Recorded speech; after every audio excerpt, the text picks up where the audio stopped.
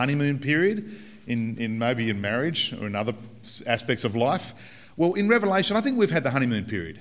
We've had chapters 1 to 5. It's been okay. It's been pretty straightforward. Nothing too complicated. I think the honeymoon period's over. So chapter 6 and onwards gets a little bit more tricky. So we do have to concentrate a bit, and we do have to follow and listen pretty carefully as well. So I'll do my best. You guys do your best, and we'll come out okay, I think, at the end. How about that? Let me pray and ask God to help us. Father, we thank you for your Son, Jesus. We thank you that he is alive today and reigning in heaven. Lord, we thank you for that. We thank you that he's with us now. We pray that you would help us to understand your words, help us to listen well, help me to be clear.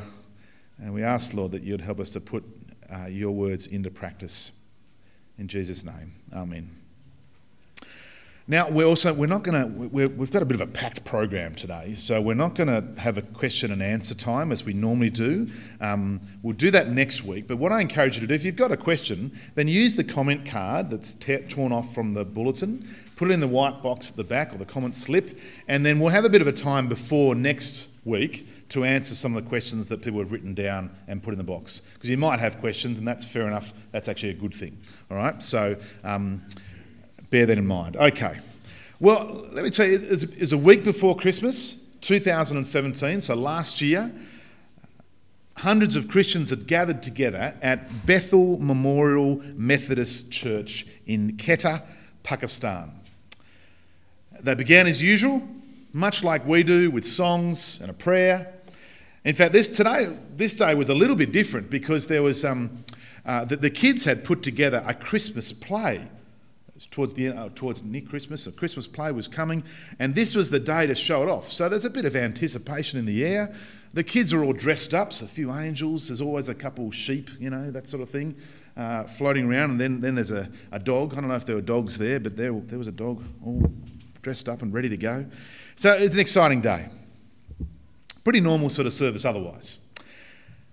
But despite the presence of security, and considerable security, about 10 minutes into the service, 2 armed men burst into the congregation, into the building, and opened fire. One with a machine gun, and the other was a suicide bomber. And when he got to the door, he detonated the bomb, and it exploded and causing devastation. 9 people died that day. 55 were injured. It was nothing other than targeted, pure violence. Nothing other than that. Hatred, murder, death. That's what it was. Now, as we open up the book of Revelation again, the words we read today were written to help Christians understand a world where this sort of thing happens. That's why they're written. Revelation, as the name suggests, reveals. So it's from a Greek word, apocalypse. You can see it there in the Greek.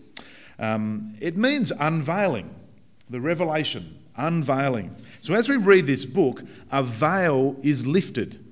Reality is laid out. Human destiny is revealed. Now, you remember from last week, if you're away, we'll try to catch you up a little bit, but you might need to go home and have a bit of a read. But from last week, there was despair. Part of John's vision. There was despair. Who would open the scroll? John calls out in chapter 5, verse 2. Who would open the scroll? Who can make sense of all that's going on around us? Who can make sense? That was a question for the first century Christians.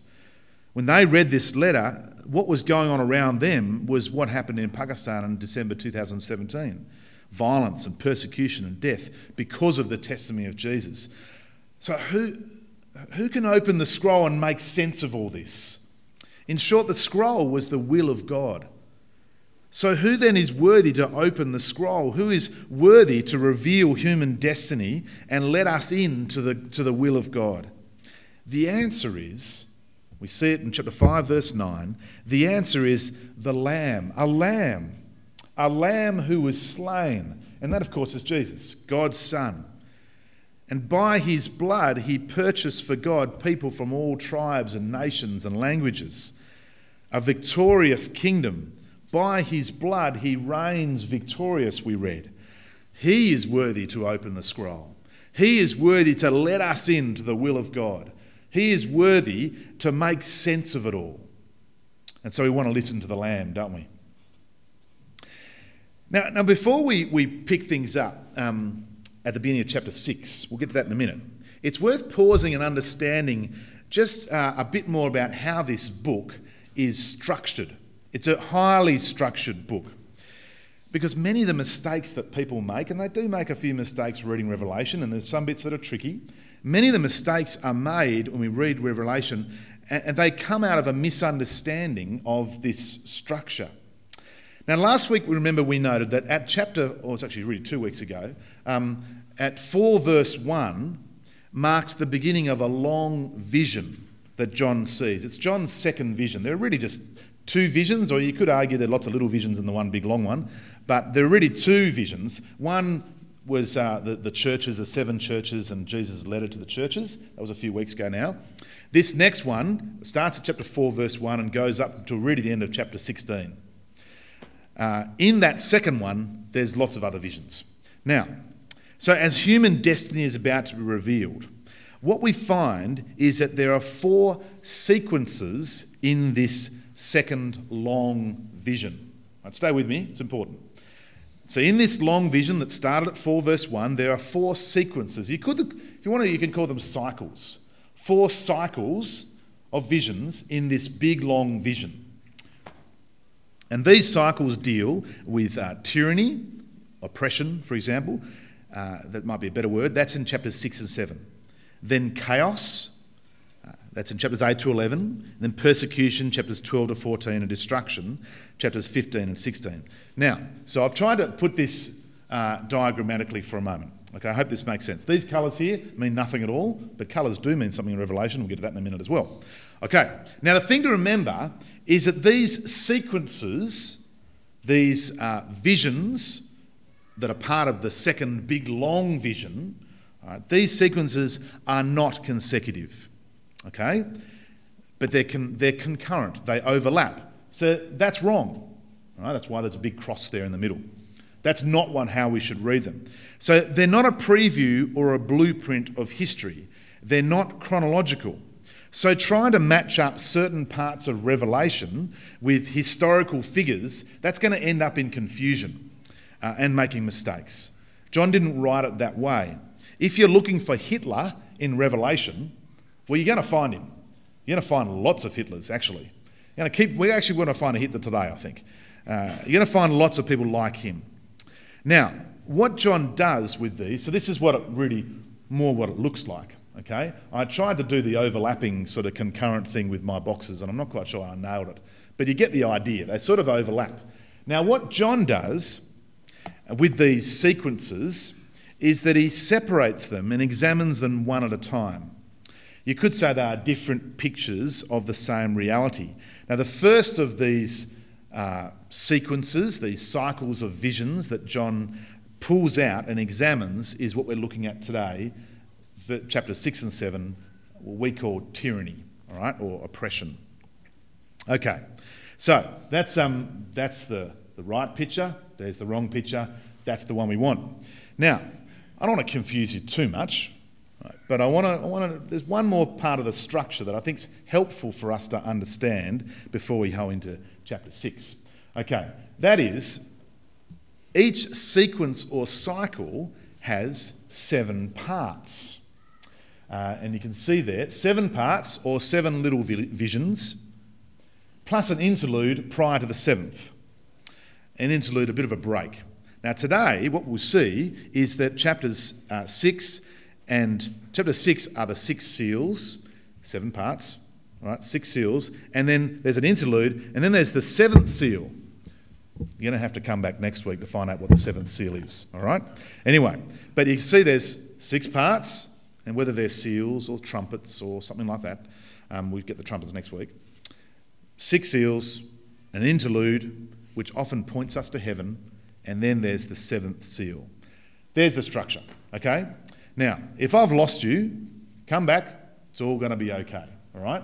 But it is important, particularly that picture on the left there. That's not consecutive, it's concurrent, they just overlap. So John's going to pull out one of those visions now, the top left one, the red one, tyranny. Okay, so if you've got a question on that, you can ask me again later on. Let's look at these four horsemen. Chapter 6, verse 1. If you're a Lord of the Rings fan, it's pretty hard not to imagine the Black Horsemen. If you've seen that movie or read the book, you know the Black Horsemen? They're pretty vicious. They turn up and they're scary. It's pretty hard not to imagine sort of that. The Black Horsemen bring evil and suffering in Lord of the Rings. I have no doubt that Tolkien was influenced by themes in Revelation.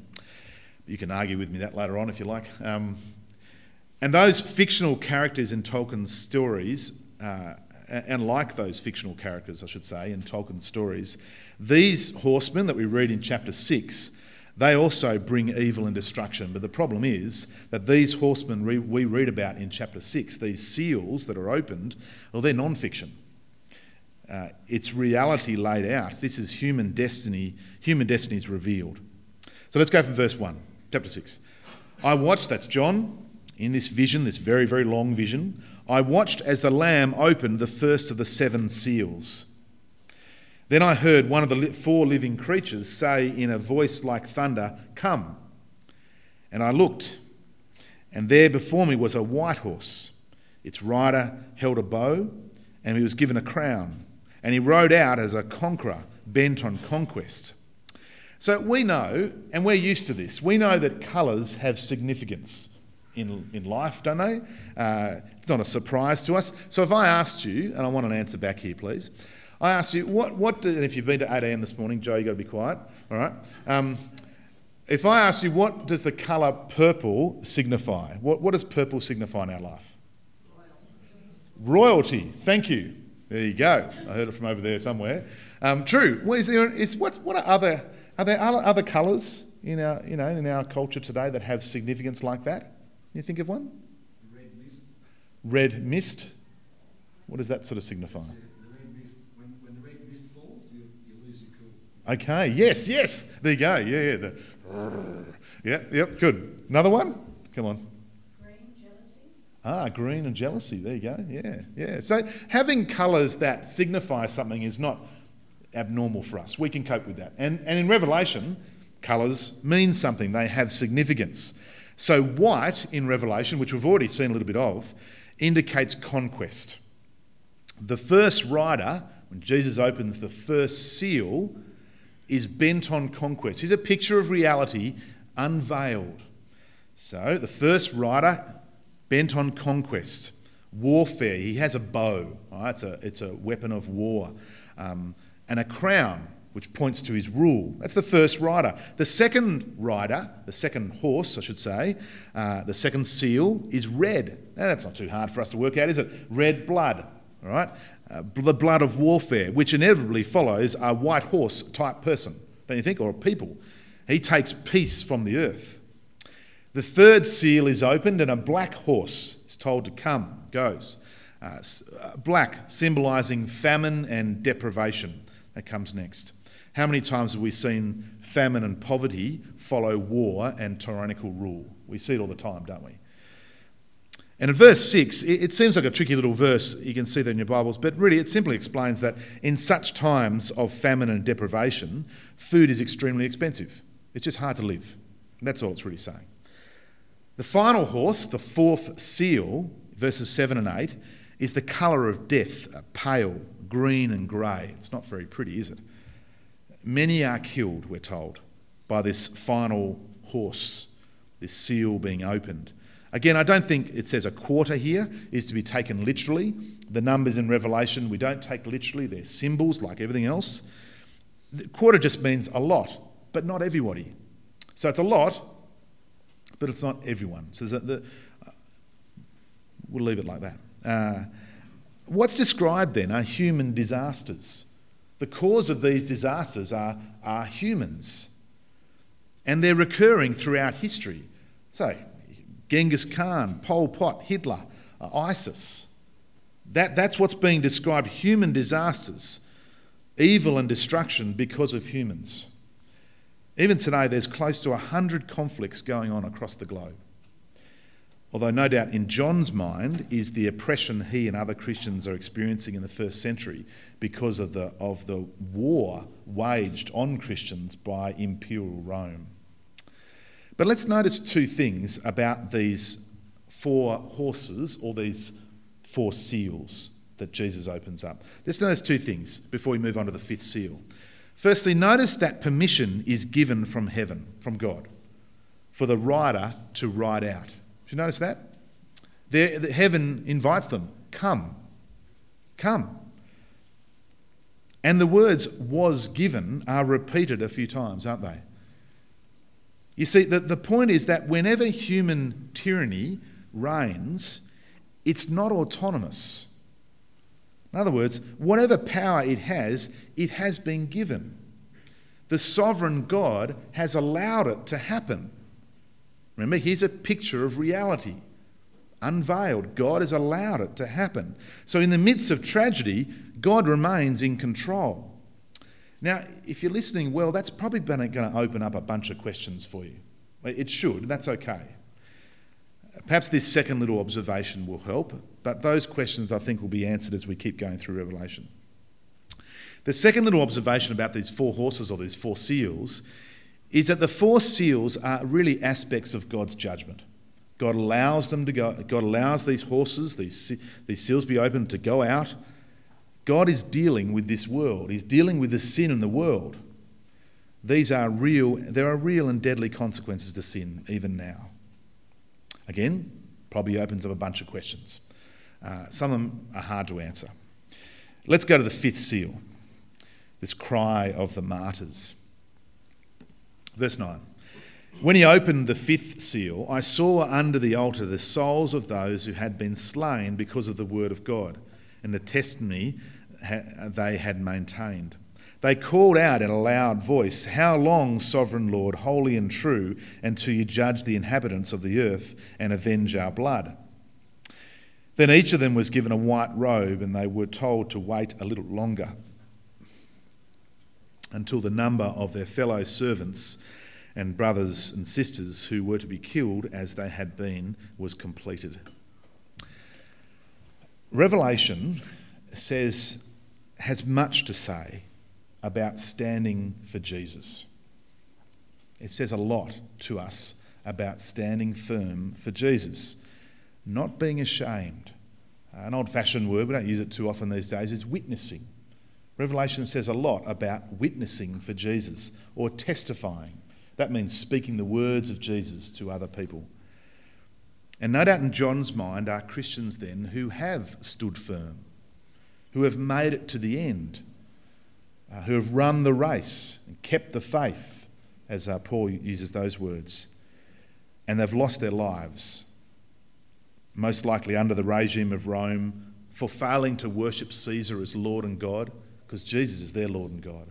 They've stood firm because of the word of God and the testimony they maintained. Tacitus, he's a 2nd century Roman historian, and he writes about Christian persecution in the decades following the Great Fire of Rome. That was in the mid-60s AD, and Nero was the emperor at the time. He blamed the Christians for that, but most people now blame Nero for the fire. Anyway, this is what he writes about Christians and persecuted Christians. He writes, "Large numbers of Christians, dressed in wild animal skins, were torn to pieces by dogs, or crucified, or made into torches to be ignited after dark as substitutes for daylight." It's gruesome, isn't it? But you know, what's the truth? What's the truth about those who have died for their faith in Christ? Under Nero, under Domitian, in Pakistan. Christianity Today reports that in 2017, over 10,000 Christians died for their faith. And in 2018, the numbers are pretty similar. What's the truth about those who have died for their faith in Christ? The answer, the truth is that they are safe. Look at verse 11. They're secure, they're protected. What colour are their robes that they wear? They're white. White is the colour of conquest. They're victorious. They're reigning with Jesus now. But they still cry out. They cry out, how long? How long? Not really for revenge and payback, but for justice and an end. When's it going to stop? How long, Lord? Notice they know that God is in control. And God's answer is, well, a little longer. A little longer. In other words, there's an end to the suffering of Christians today. There's an end. Like Christians in Pakistan or in North Korea or right now in northern Nigeria. There is an end one day to Christians suffering for the word of God and the testimony of Jesus. God says there's a limit, and one day he will bring justice. In fact, he describes the way he does that in a few moments' time. See, the message here is that faithfulness to Christ, even to the extent of death, is worth it. It is worth it. Faithfulness to Christ is never in vain. Never in vain. I hope we're hearing that. And many of us won't have our lives placed in danger because of the word of God and the testimony of Jesus. It's highly unlikely someone's going to burst in here with machine guns and blow us all up. Highly unlikely. So we can start to think, it's a little bit irrelevant, isn't it? Really? That's not going to happen to me. That sort of persecution seems so foreign to us. It's over in Pakistan or in northern Nigeria or in Nepal or wherever it might be. Not us here. But perhaps we are shown the extreme so that the smaller cases will be seen in their proper light. You know, a little bit of criticism, a bit of ridicule at work because we follow Jesus, a bit of ostracism because we refuse to get drunk. Well, that's what we do on Sunday, we go to church. Maybe even a loss of a friendship because of Jesus. Perhaps we are shown the extreme here in Revelation, so when the smaller consequences come up, because that's what they are, they're smaller, aren't they? We're not losing our life. Perhaps when those smaller consequences appear, perhaps we're shown the extreme so that we can see those smaller consequences in their proper light, that they are small. And so that helps us to remain faithful to Jesus. All right, well, let's now turn to the sixth seal, the wrath of the Lamb. So as we turn to the sixth seal, you wouldn't want to say that 20 times in a row, would you? You'd get in lots of trouble. It'd be very messy up front. The sixth seal, got it. God's great judgment. The final judgment is described. So here is the justice that those martyrs in heaven have been crying out for. Judgment on those who are behind the first four seals. Now, it's described in terms of an earthquake. Now, I mentioned before that this area was quite active when it comes to seismic phenomena. Lots of earthquakes. It still is today. It's a pretty cool place to go and visit. We're looking at basically modern Turkey. That's where these 7 churches are. So the imagery would have been well understood by the people at the time. Perhaps John also had in mind, as he described this vision, the eruption of Mount Vesuvius. So that was AD 79. Anyone who lived in the world that part of the world at that time, such as John, would have remembered it. Massive. Although it was over in Italy, Pompeii and so forth, over there, it was still well remembered. In fact, Pliny, who's another Roman historian, he was a governor, but he wrote a lot at that time, in the early 2nd century and late 1st century AD.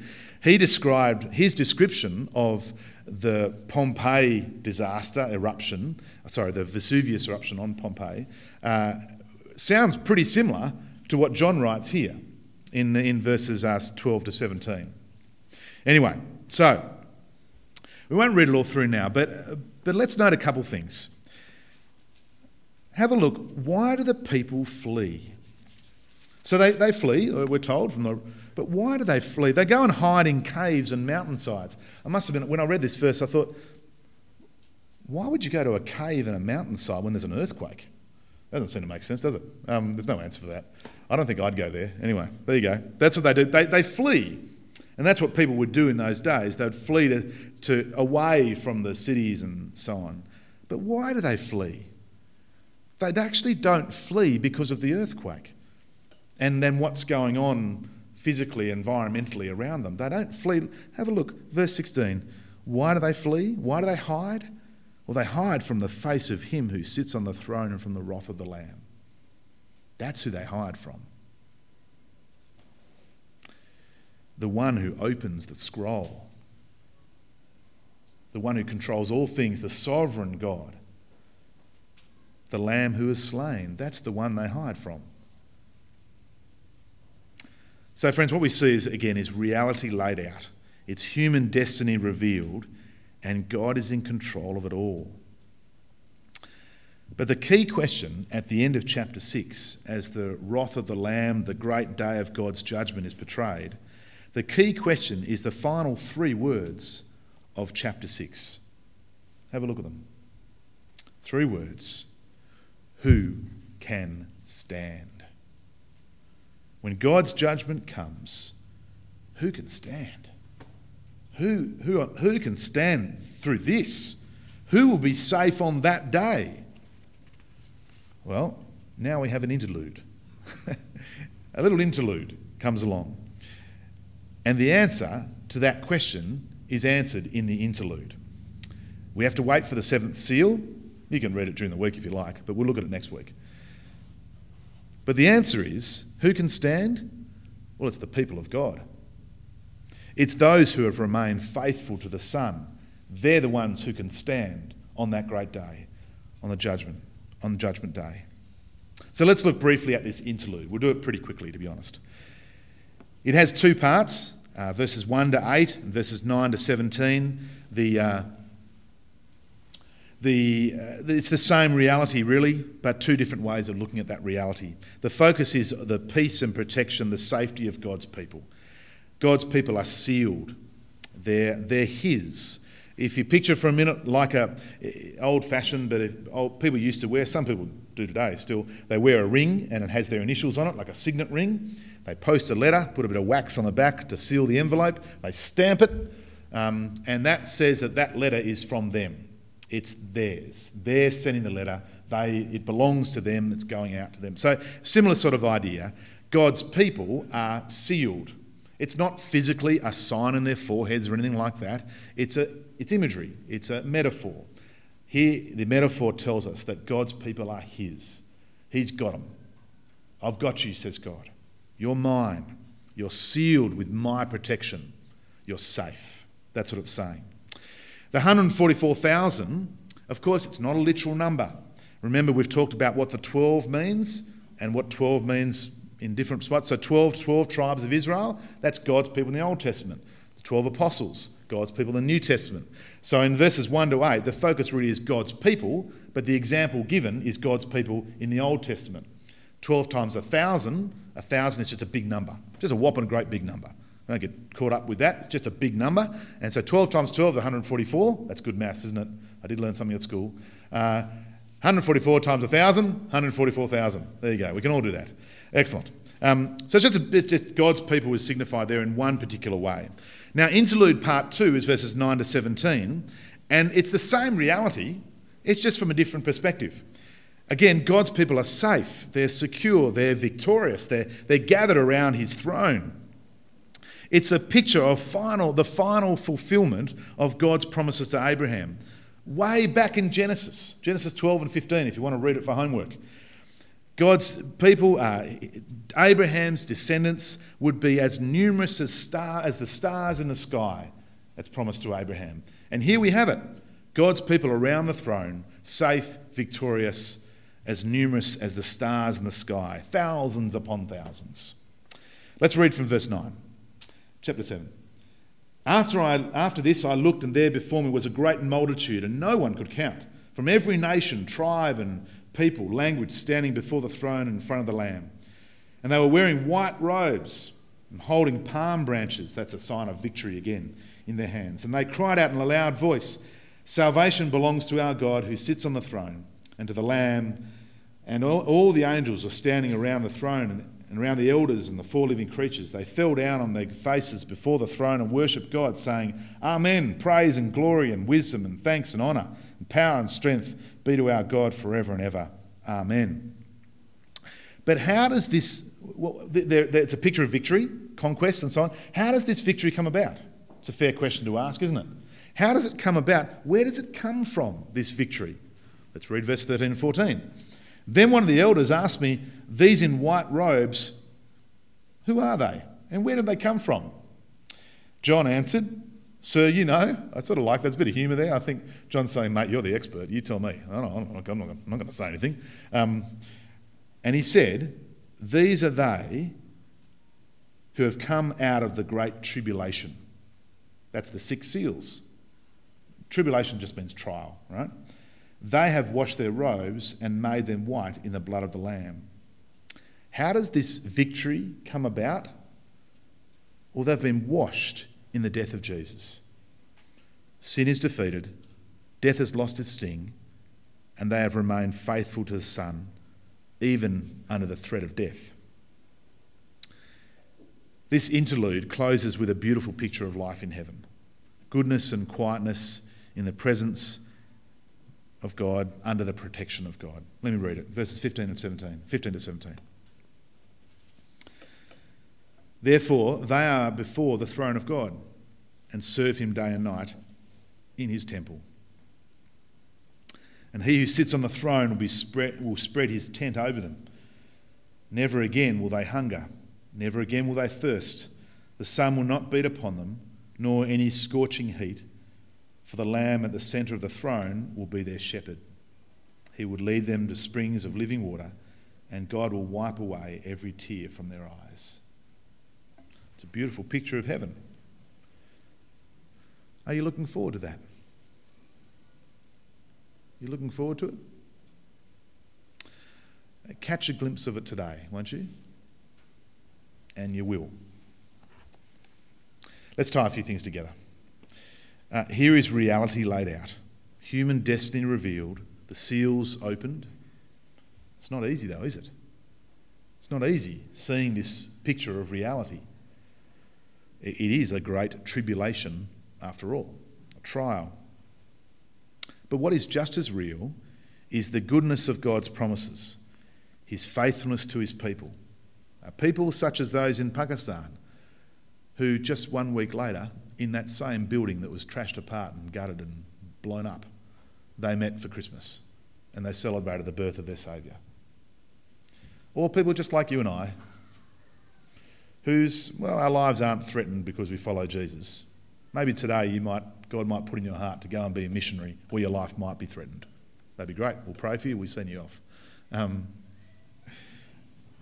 But like you and I, we'll continue to stand for Jesus and we won't shrink back, even though it may mean a bit of ridicule and a bit of loss. How about we pray? And remind you, if you've got a question, there's probably a few might have come up. Write it on the comment sheet, little slip there and put it in the box and we'll have a look at it next week. Let's pray. Father, thank you for your goodness and kindness to us. Lord, thank you that you're a God who speaks.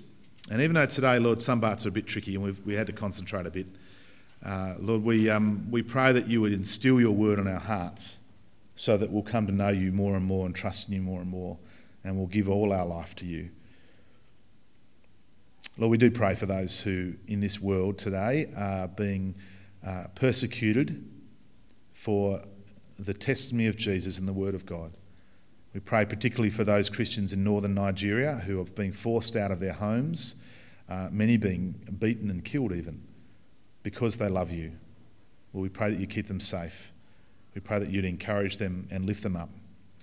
They would know your strength and they would read these words of Revelation and know that an end will come and that you are in control. Father, we pray that you'd help us not to be ashamed of Jesus. Lord, help us to be great witnesses for you. Lord, thank you for this church and we thank you for your word today. In Jesus' name, amen.